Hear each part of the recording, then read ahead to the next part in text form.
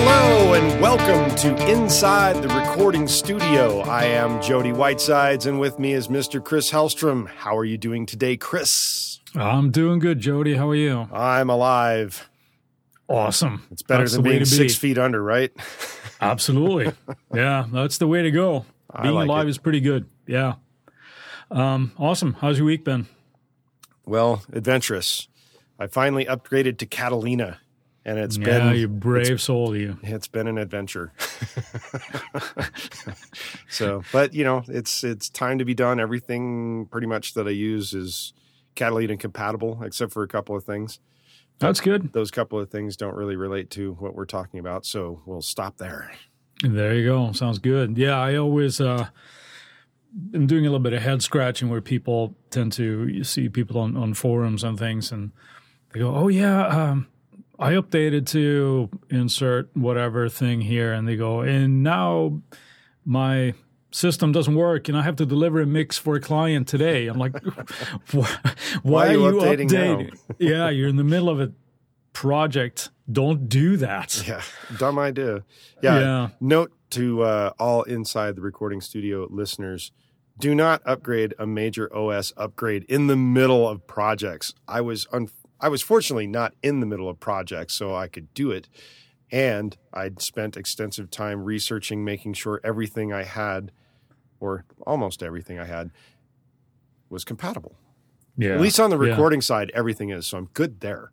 Right. Yeah, I mean, even if it's an instrument or anything like that, any plugin that you use, don't upgrade if you're in the middle of something. It's just asking for trouble, so bad idea. That's the intro tip of the day.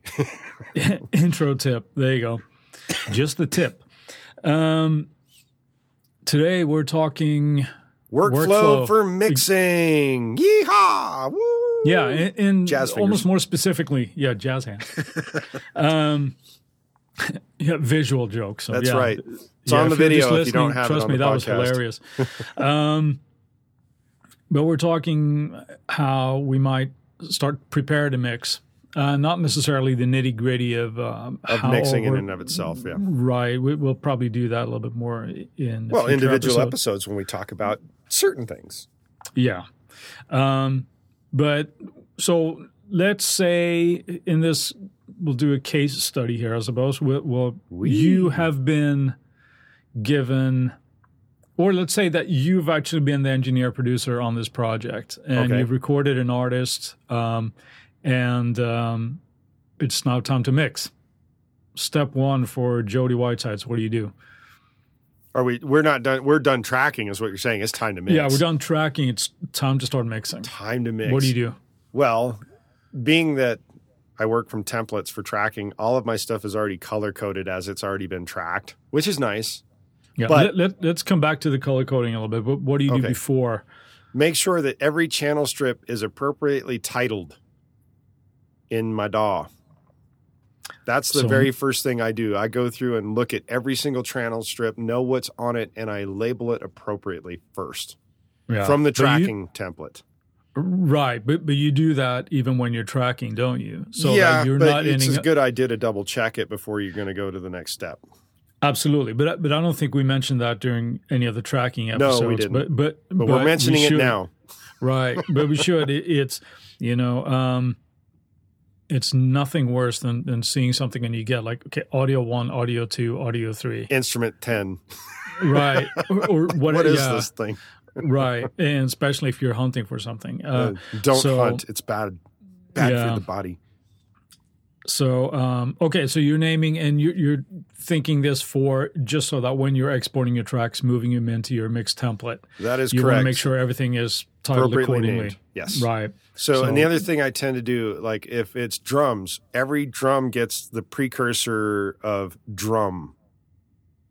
Okay. And then drum kick, drum snare, drum hi-hat, drum shaker, drum whatever. Anything that's related to drums gets the precursor of drums in the title. Right. Same thing with guitars. All the guitars get guitar and then the title of what it is, if it's electric and some particular sound, or if it's acoustic and whether it's the mic or the director or what have you. All those get precursors of the actual groupings that they are. So if it's drums, there's guitars, there's synths, there's vocals and whatever else you'd like to precursor a group of things with. That's the first thing I double check on all my channel strips. And you do that just so that you can keep things a little bit neatly organized in the Finder on your drive, that type of thing? Well, it's not only for the Finder, but it's also for when I import it into the mix template, it's automatically named and I don't have to worry about it at that point. And then I can just group everything according to their group names and then slowly, rearrange them in the arrange page if I have to. Yeah. So I think that would probably be a little bit dependent on which DAW you're using, where I know Logic imports the names if you just drag in a file, that kind of thing. But anyway, the bottom line here is to be keep organized. Yes. Yeah, keep organized. Organization. Very nice there. Right. And that doesn't mean they have to write an essay in every, track name, right? But if I do.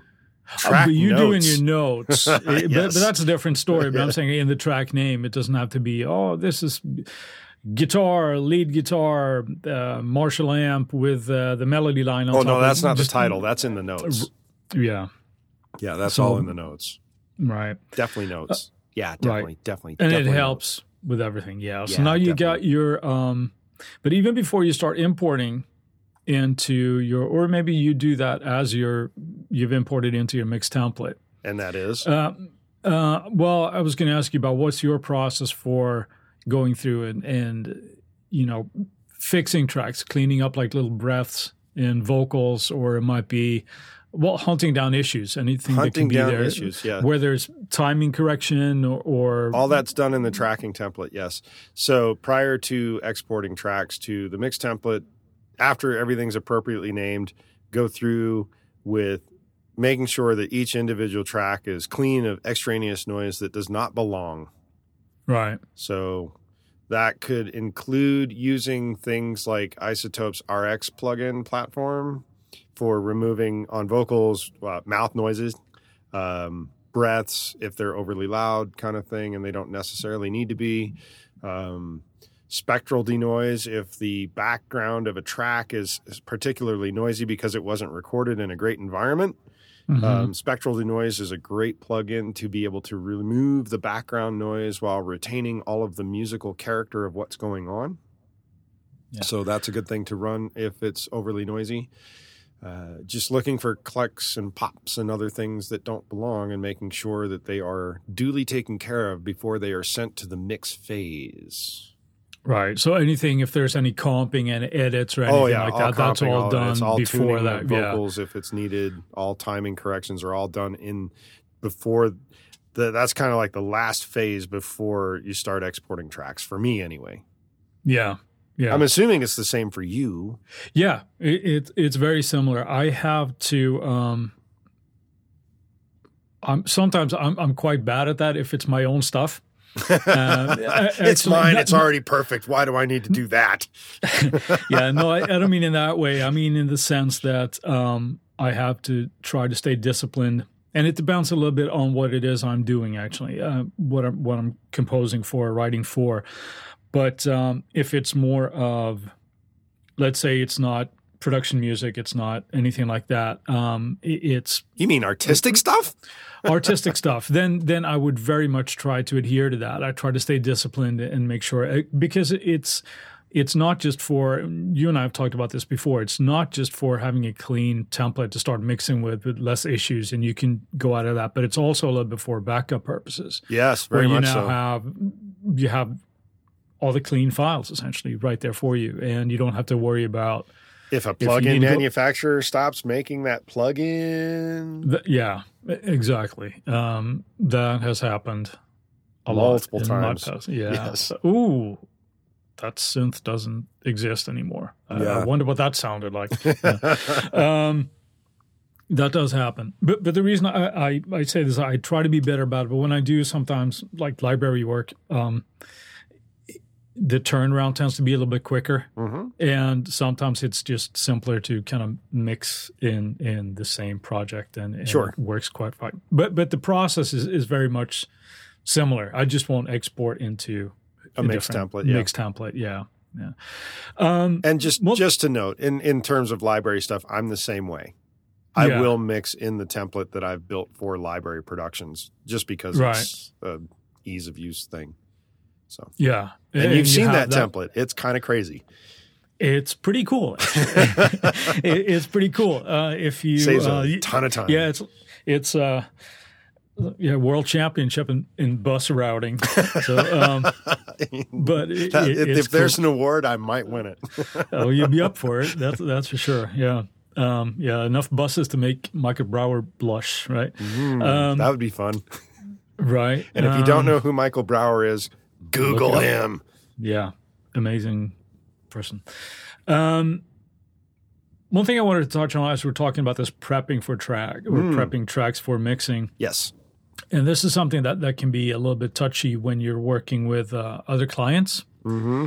So now let's say that you're getting a project to mix from somebody, and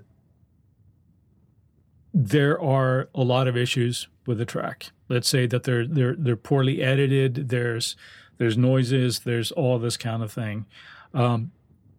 What is your process for that? I mean, this is a little bit more of a business type of issue, but communication. I'm sorry? Communication. Yeah, but I would then go to the client and say, look, I can fix all these issues for you, but that's within not reason. Part of it. Right. Well, yeah, but to the best of my ability, but that's not part of the budget that I gave you to mix the track. Right. That's all part of communication, and that's not something that I would wait to bring up until I heard something. It's something that I would mention prior to hearing the audio. Very good. That way, that if it's like brought up and they get the audio, they've already heard the fact that if like, hey, if the audio's in this quality or condition, more money is either needed or you might need to find somebody else if you can't afford it. Yeah. Kind of thing. Yeah. Because I'll turn down that kind of work if they're not willing to pay for it because it's not worth my time. Sure. Yeah, because they say, no, it's fine, and the product comes out and it's got your name on it and it sounds like garbage with all this kind of stuff, it reflects poorly on you as well. Yes. Now, ultimately, it's not your project, it's the artist's project. However, your name is attached and you're riding that carpet. Right. So that's something that I tend to speak to people beforehand. Yes. Like even if before I get the audio. Like, This is gotta mention this is my price. This is what I charge per mix. If I need to spend time, fixing, tuning vocals, time correcting drums, whatever it is, there will be this charge attached to it. Extra cost. That's right. Takes time. So time is money. Right. And but it's, I think you make the client think a little bit more about that kind of thing, just the quality of the tracking and also managing expectations. Yes, that's the big thing in workflow. If you're working for other clients, you have to manage expectations. Right. There's only so much magic you can work, I think. Yes. Yeah.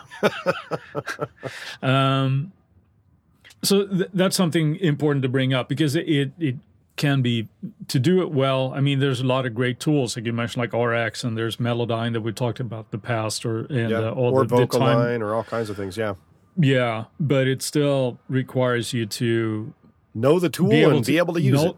Right, and it is time consuming. It is. And it can be frustrating. It's not like everybody's great at doing this kind of stuff, right? But and it's not like the software, when run in automatic mode, does a perfect job either. Yes. That's something that's heavily needed to be mentioned in the process of getting ready for mixing stuff and you're trying to fix up tracks.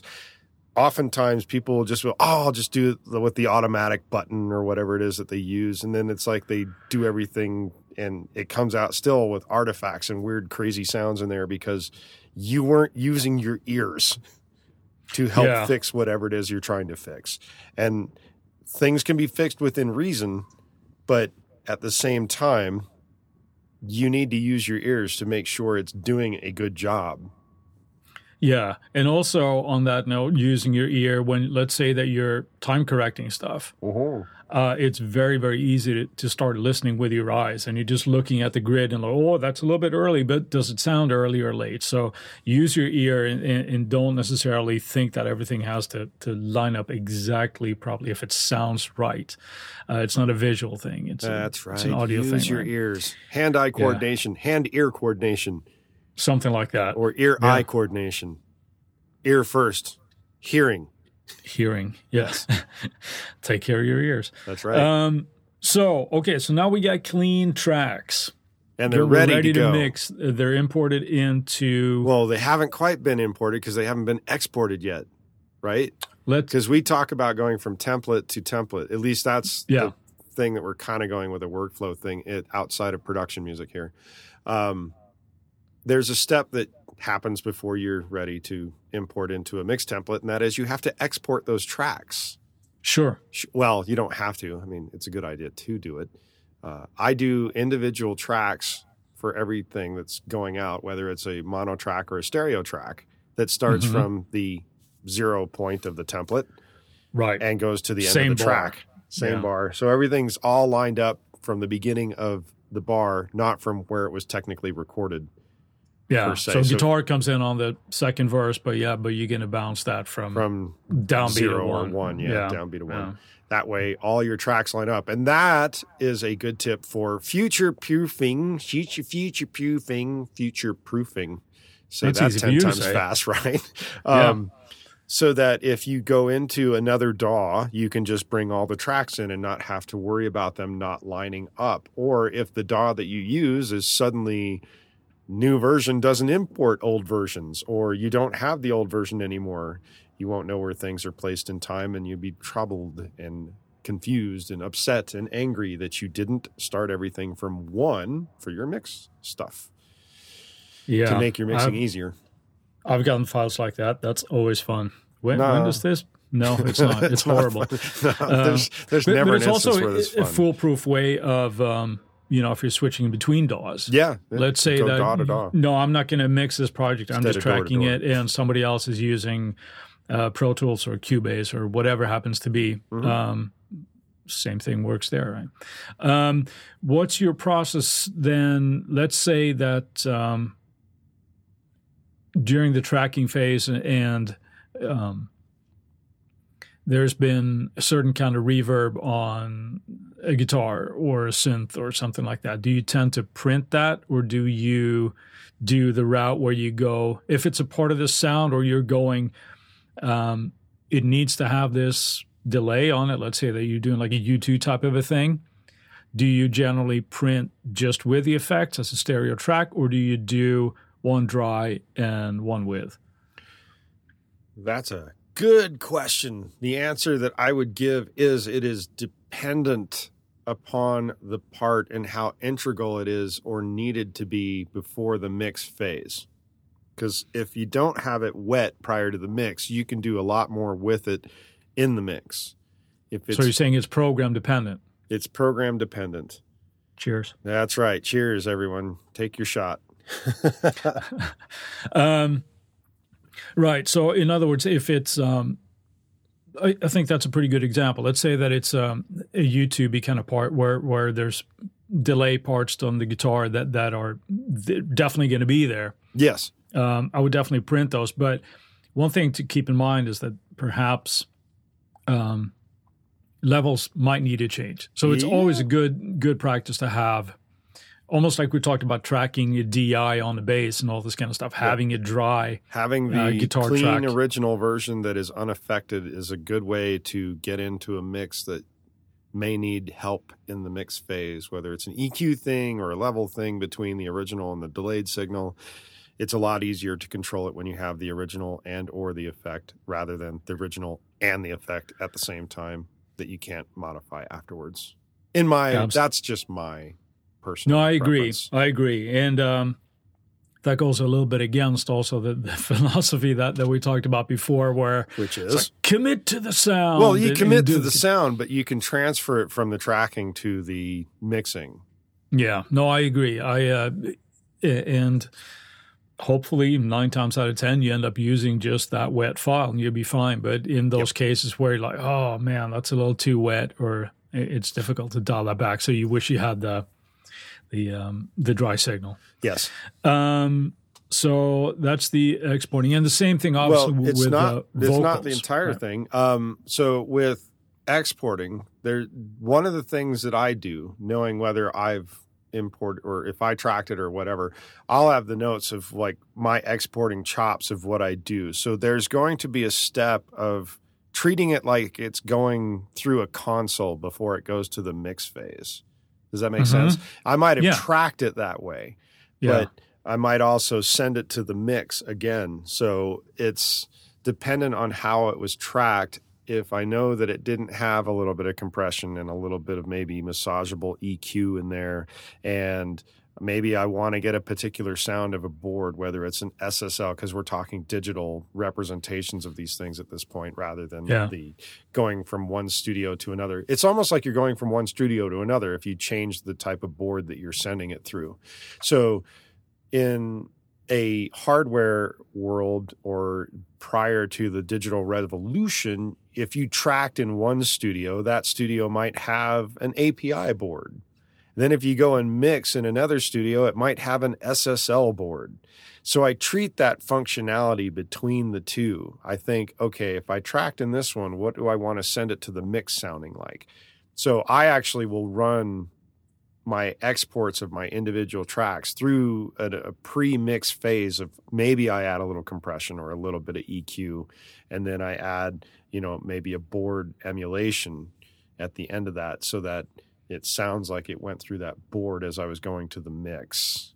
Does that make sense? Right. Yeah. So I'm adding the stage of like what it would be like if I was using that gear in real life rather than just staying 100% pristine digital, so to speak.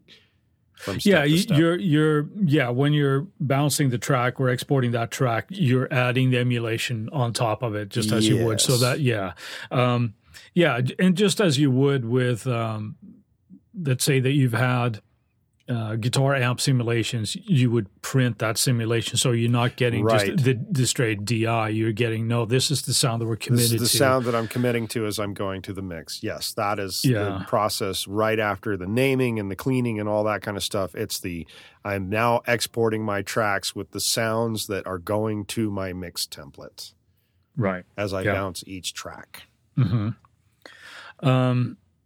And anything else that I wanted to add to that? No, I think I think I a would loss just for echo. words. So unlike you. I was just trying to think if there was another step or anything to think about there, but I think you kind of covered that where you're committing to the sound, but you're giving yourself options at the mix stage as well. Yes. But things like console emulation and possibly tape emulation, would you add at that stage as well? Yeah. So all of that kind of stuff. All that happens at that stage. Right. Okay. And tape is always the last one. Yeah. You don't experiment with that type of thing and just see? Well, I suppose I have, but I've learned that tape is the last step. It's the same thing in a real life situation. You're thinking what it would be in reality. In reality, tape is always the last step. So you're tracking to the tape after you've already done compression and EQ and whatever other things, and you're going into the board, and then it's relating from the board in that regard. So when it comes back, it's coming from tape. So it's just the last thing that ends up going to the bounced out audio. Right. Gotcha. Yeah. No, that's that's similar to what I do as well. So now. Oh, and the other thing to probably mention is gain staging is important along that whole line. Oh, yes. Yeah. So right. Yeah. This is a little bit of a pet peeve of mine. Here comes pets. Well, and no, peeves. just the way I understand it, or the way I wrap my head around it. There's a lot of talk about gain staging. Yes. And I think it floats everywhere. Yeah. And I think the thing is to what it means to me, I could care less where whatever software I have that goes like, oh, it's an emulation of an old LA2A. It's supposed to receive this kind of signal, whatever it is, right? Mm-hmm. But I think gain staging is just to make sure that you have a similar type of volume on the input of each track, and not necessarily that it's going to sit there in the mix. But if you have everything in sort of like the rough, similar area where you kind of have an average level at a comfortable level, I suppose, it makes it so much easier to mix. Where if you have like, well, here's one guitar and that's peaking at -6, and then you have another guitar that's peaking at -20. Yeah, it's like, that's problematic. Right. So it just makes your job a lot trickier to do that kind of thing. So sure. So that's what gain staging means to me, to have everything at a sort of like an average level going out. And you don't have to, this is one that probably gone a little bit these days, but certainly in the beginning of digital, there would be a lot of sort of like mental hangovers from tracking the tape and analog consoles where you have to keep everything just up until it clips type of thing. Right? You got to have that super, but that's not true anymore. Right. Yeah. So it's almost the opposite, because you've got so much headroom now, and the signal to noise ratio is insane. Yeah. So keep your input levels and your output levels at, even though there's a lot more headroom going on in DAWs these days, but that's not the point here. But you what keep is them. The point? Is that you don't have to track and going into where you're tickling in the red. Tickling in the red. Yeah, you certainly don't want to clip on the input stage, because it's nasty sounding. That's right. Input distortion can be nasty. Can be real as well. In digital forms, it can be real nasty. Yeah. In analogs, it's kind of then it's just distortion, right? That's like distortion. Nice and creamy. Love it. I guess that the code word for that is vibe. And it also, the reality comes down to, if it sounds good, it is good, right? Sure. Yeah, but digital clipping rarely sounds good. Yeah, digital clipping rarely is. It's mostly assy. Yeah, so those are my thoughts on like gain staging. Do you want to add anything to that, or do you? The thing I think I would add is that if you're using vintage emulation type softwares, there is a point of like how much level you feed something before it hits a sweet spot. If you go below that, then it's not quite getting to the sweet spot, and if you go above that in terms of volume levels where you're hitting the plugin, it can create odd distortions beyond the sweet spot. I had somebody come to me and say, "Oh, I've been using this tape emulation and I can't get it to sound good." And I said, "Well, what kind of volumes are you running into it, and how are you dealing with it?" I just thought it. And knowing that he was pressing the volume because he's wanting his mix to sound really loud, it's like, well, that's not the trick to getting the mix to sounding loud. And because you've never worked with tape, you don't understand the concept of how tape works, I'm guessing, because you can saturate it, but at a certain point, if you're pushing the plug in too hard, you're going to get noise. And that's not the noise that you want. At least that's as it was being described to me. So I started mentioning gain staging. It's like you have to make sure that the volume coming into a plugin is probably equal to what's going out, and not being too much or too little in the middle of what that plugin's doing. Right. No, unless you're really trying to experiment in the great beyond of whatever. Sure. But from my perspective, I agree with that. I agree with what you're saying, that there's a certain point where it sounds good, and there's a certain point where it sounds awful. You're not getting the desired result. Yeah. But my point being that to me, it's less about how the original piece of gear would react. Sure. And more getting the desired result. And like you said, too, it's very easy to get fooled by things like compression where, it sounds so much better, but in reality, it's just louder. Yeah. So it's, and those are really important things to kind of keep track of. But again, it comes back down to listening to what it is that you want, right? And yep. If I'm sending -6 into this thing and it's spinning out, -12. It's like, well, what happened to my sound? Well, maybe there's something going on there that's not, right. So it's just keeping track of that. But I like the idea of when you're tracking and certainly when you're bouncing out things to into your mix template to have a fairly steady volume on each track. Coming out or level on each track where you have something that's manageable to start with. Sure.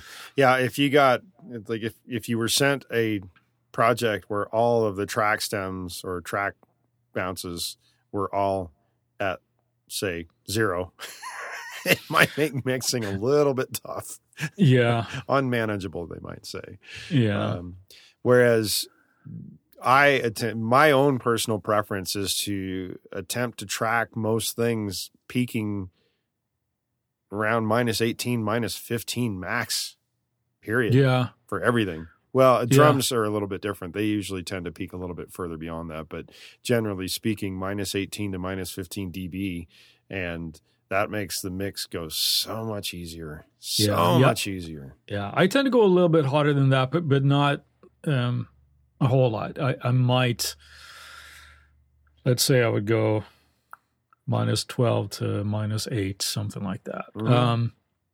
But it's all, what you get used to doing here and keeping your level. But that you keep that sort of thing, that sort of mindset across the board, I think is a good place to start. Pick your level and stick to it. Just don't make it 0 and red. There you go. Yeah. Yeah. There's a bumper sticker, right? Don't make it 0 or red. Yeah. Okay. So everything is bounced out, mono where it needs to be, stereo where it needs to be. Time to import and start organizing your session. Yes. So this is something that helped me a whole lot, and I think you as well. Okay. And that is color coding and grouping your tracks. Yes, color coding. Yeah, love big it. Fan, and it makes it sound so much better. Yes, it improves the sound quality by at least 10%. Right, and that's not in my mind at all. No. In all seriousness, it just keeps you focused. Right, and you see exactly what's going on in your session. So, you have a certain, color for drums, which for me is yellow. Yeah, we both use the same color coding scheme, don't we?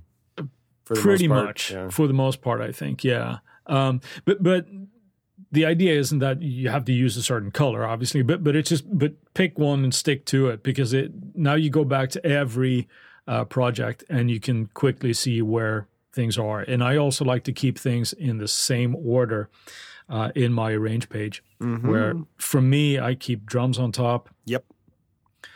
Bass, which is next brown. to below the drums, yeah.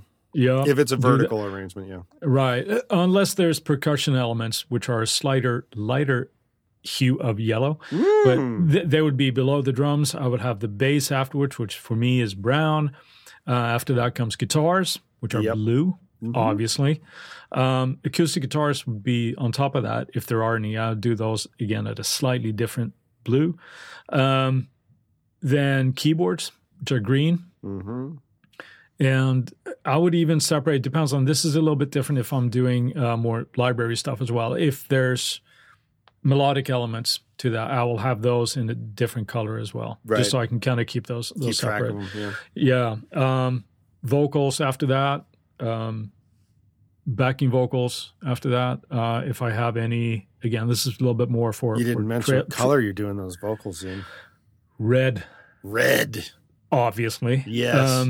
The fire red, of the song. And I do a slightly different hue again for background vocals. And it just makes everything so much easier, because if I always have that same order, it's a lot easier to navigate the mix. Yes. And keep everything there. I concur. Yeah. And then if I'm there's not any going to additional disagree stuff, with any of that. Same colorings, same arrangement from top to bottom in terms of organization. Yes. Yeah. Yes. And yes. Yeah. And I want more of what you're having. A little coffee. I'll have a little rocket fuel here. Yeah. All right. Sorry about that. So, yeah, it just makes – and another thing that I do that has helped me as well when it comes to the mixing is all grouped tracks, whether it being drums, and I'll come back to drums, but let's say bass, guitars, vocals, all that kind of thing, will be sent to their own bus. Yep. So there will be a drum bus, there will be a bass bus, even if it's only one track. Yeah, I still even like if to it's do one, that. still gets its own little bus. Yeah, guitars, vocals, backing vocals. Yeah. Again, because it just makes it a little bit easier. And there are things that where if I have in the mix and let's say I'm doing something for a client, there's a bunch of automation going on the vocal track, let's say. Not entirely unheard of, right? But then I go, okay, well, I need to bring it down 2 dB. Instead of changing all the notes, I would just go on the bus and bring it down and that kind of thing. Yep, makes it simple that way. Yeah, and sometimes that you and I have done as well with the additional routing there would be to send all the instruments to a music bus and all the vocals to a vocal bus. That's right. Your instruments do not ride with your vocals. Your vocals do not ride with your instruments. They are divas in and of themselves on both counts. Right. Just kidding. But that's not even a sometimes thing. That's an all the time thing. That's a separation that happens all the time in every mix. For me. Yeah. For you, yeah. I do it most of the time. Depends a little bit on what I'm doing, obviously, or who I'm mixing for. But it makes it so much easier when you, let's say that the client can I have an instrumental mix of this as well? Yeah, real simple. Just hit mute on the vocal bus and boom, you've got an instrumental mix. Yeah, as opposed to just muting the vocal and the background vocal bus. The 35 vocal tracks and everything else going on and all the effects. Yeah, that becomes problematic. So it's just, and I think both of us sort of arrived at that kind of method by encountering issues in the past where it's like everything is going to the master bus and so, okay, but now I have to do that. And now I have to remember to mute the guitar delay that's going to the master and blah, blah, blah, all this kind of thing. So that's worked pretty well for both of us, I think. Other people do different things, but that's how we tend to do it. Yeah, it works really well for me. Yeah, and makes it easy to make all the alternate mixes that someone needs when it comes to licensing things, or they just want to have a karaoke version of themselves. So you do a no lead vocal mix or a vocal up or a vocal down. Having that final bus allows you to make easy adjustments for all that kind of stuff. Yeah. So now we will probably show like how we do that in a future episode. Sure. Yeah. We'll talk about it. Right. That would be a good one. So, everything is imported. Everything has been exported from the tracking template. We now have it hopefully color coded. Everything is named what it's supposed to be. Color coded, routed to their appropriate buses. We're ready to start mixing. Right? Yeah. Yeehaw! So we're ready now. Let's go. If it's not one of your tracks, which assumingly you'd be reasonably familiar with, what's your first step? I mean, we're not going into the nitty gritty here, but what's the first thing that you might do? Depending on the volume of the consistency or as the staging that we're talking about, where it's hitting, I will adjust the input or the channel strip faders.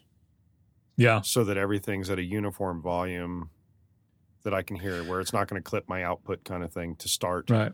Yeah. And just kind of get a sense of the song, just of all the individual or all the tracks kind of together. And then at that point I go, okay, I make my little mental notes and then I mute everything but the drums and I start there. Then I add the bass. Yeah. Okay. So, but let's backtrack a little bit there, because you said you keep everything at same level, or the faders at a certain level. All the faders at a certain level, yeah. And now it's really important that everything has been gain staged so that you can kind of hear everything in the way that they're the way that they're tracked. So Sure. that if something is tracked too low, if you have everything there, you're not going to hear everything. And then you have to start finding out where things are. So that's another thing where I think that gain staging helps when you just like, you're getting into that and you kind of do that. So, okay. So you start with the drums. Yeah. Most of the time. Have that your rhythmic solid foundation. Yeah. Yeah. Mm-hmm. Make sure those sound great. Then I bring in the bass and I mix in the level there and make sure it works in conjunction with the kick and things of that nature. After that, I probably will start, if there's guitars, I'll start adding the guitars, and then whatever the main driving rhythmic instruments and, chordal instruments are, just kind of add them as I go. And then I finish off with the vocals and really spend a lot of time on the vocals once I get there. Right. But some people start it. The other thing too is it kind of depends a little bit upon a program, or the song as to what I'm going to start with. If it's really a vocal oriented song, I'll start with the vocal and bring everything else in to support that. Yeah. The rock is more where I'm going to start. Rock and pop is where I'm starting more with the rhythmic elements and the drums and stuff, and bringing things in that way. But as I'm doing it, just adding everything and making sure that the instruments aren't getting too out of hand before I get to the vocal, knowing that the vocal's coming in at a certain point. As far as like level and frequency wise. No, that pretty much is how I do it most of the time as well. Just like you touched on, it depends on if it's a song where I kind of ask myself, well, what is it? What are the three things that are the most important thing in this song? Yeah. And for, drums is pretty much always going to be one of them. Right? If there are drums, yeah. If there aren't, then it's not important. Because that tends to be the energy, and that's where a lot of stuff happens. And more often than not, it would also be the vocal, right? Yeah, for sure. The vocals are always like the super important thing. That's the connection to the audience, more or less, more often than not, is that vocalist or the vocal that's happening for the song, provided it has vocals. If it's instrumental, well, then that's a whole different thing. It's the instrument that's the shining factor. Yeah. And then filling in the blanks there, what is it? Is it the bass that drives the song? Is it a guitar? Is it a keyboard thing? And have those, making those decisions that these are going to be the stars of the track. Or and then, point, right. I think when it's a song that you're getting from a client that you may not be familiar with, those first impressions are really important. When you listen to it the first time, because that's when things can really get an honest overview of what it is. It's like, wow, that was really cool, or this is, I really, really like this. Let's enhance that, as opposed to thinking, you know what, that notch filter on that keyboard sounds a little bit weird, and you get lost in the details when you're too familiar with it. So, listening to that and just having that sort of like honest listening, I suppose, is valuable when you do that, and trust that. So that's when before you start losing perspective on things, when you start tweaking. And I think listening to things as well is before you start just diving into, I'm just going to add compression and EQ and everything. Well, does it really need it? Yeah, that becomes your mixed taste kind of thing. Does it need it? Are you doing something that's actually enhancing the situation, or are you taking away from the situation by adding things that don't necessarily need to be there?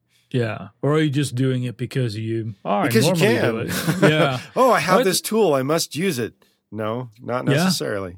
No, it's a real thing. So, like I said, this purpose of this particular episode is not necessarily to go, you always have to do this and this and this, and this is how I always EQ my kick or whatever. But that first impression, getting everything up, listening to what you have, is a great place to start when you mix, and then you see if there are any issues that you might have to solve with frequency masking or anything like that. Yeah, it's that point of where you're listening and you're trying to channel what is the spirit of this song. Yeah. How do I make it enhance itself? Yeah. And important here as well is if it's not our own stuff, that we're mixing. You have to know what the client wants in the spirit of their song. Yeah. I just had something recently where there, on my part, there had been a little bit of miscommunication. See, it comes back to that communication thing. Yeah, absolutely. And one of the mix notes I got back is we're talking about toms here. And he said, I want less Def Leppard and more Fleetwood Mac. So I thought that was brilliant. Okay, all right, awesome. But that's you need to have those conversations beforehand, or at least even if the client doesn't necessarily know. Yeah. Don't take it personal. No, it's not about me. It's about, just me helping the artist serving the song. Yeah, you are the song's servant when you are mixing, or at least the clients. Well, there's two. Yeah. So that comes in with communication with the client, obviously, and you have to figure, okay, well, what's the best way to do that? So if they're going, I'm going for let's say a throwback kind of indie Strokes kind of vibe, right? Okay, well, maybe dial back a little bit on the big reverbs and the gated toms and all this kind of stuff, because that's not the way to go with this track. Maybe go a little bit heavier on that parallel distortion chain or whatever it happens to be. Sure. So as a last kind of thing here, I guess, do you have any particular sends and things already set up in your mix template that you tend to go to all the time, or do you go as need only? There is only one. And what is that? That is a parallel drum bus compression channel strip that feeds immediately into the music bus for the instrumentals, or for the instruments bus. That's the only thing I have preset up, and the only reason why it's preset up is it's loaded with about 8 different types of compressors. And the reason for doing that is I tend to almost, like literally 98% of the time, run my drums through the parallel drum bus compressor to give a lot more weight to them when they're needed. And a lot of times they're really needed. And then you choose which compressor seems, right? kind of dial it in, feed it in, and pick which compressor gives it the right vibe for the song in that regard. Aside from that, everything else is on I need this now, let's create one for it. Yeah. That's the only one that's really pre-created. Yeah. I find myself reaching for similar things a lot of times. So up until now, I've basically been doing it the way that you said it, minus the parallel bus. I don't have one of those in my template. Mm-hmm. But things that I tend to add a lot are, I tend to have some kind of room reverb, just to add a little bit of ambiance if it's there. I also tend to have a plate for vocals, a plate reverb, and some kind of verb for generally snare and toms to give a little bit of space. So in my updated mix template, I would more than likely add those. Right. But also things that if there are lead guitars, that kind of thing, I would probably add a little bit more of maybe a quarter note delay or something like that can be there for some melodies and things. So I might have those ready to go as well. But one thing that we should probably bring up as well, if I have, or I will bring up. Do it. If I have, let's say, okay, so I got a vocal plate that is just for vocals. I will not route the output of that to the main out. I would route it to the vocal, to the bus, to the vocal bus. So that's all packaged neatly in there, and I tend to not share those things. The only thing I might share is if there's a room that I tend to like to use, but I use that very, very sparingly. It's just to kind of give a little bit of width to something that might be really, really dry, especially if it's a guitar track or something like that. You just a little bit of ambience in there. So if you find that you're using the same type of reverb or delay or anything like that, anything special that you tend to do, like your parallel drum bus, it's a good idea to have that in your mix template as well, because it just saves you that workflow and you know what's there. Oh, that's always on send. Insert your favorite number here. Sure. Right? Yeah. And then we're off to happy mixing. Happy mixing. That's where we all want to be. Happy mixing.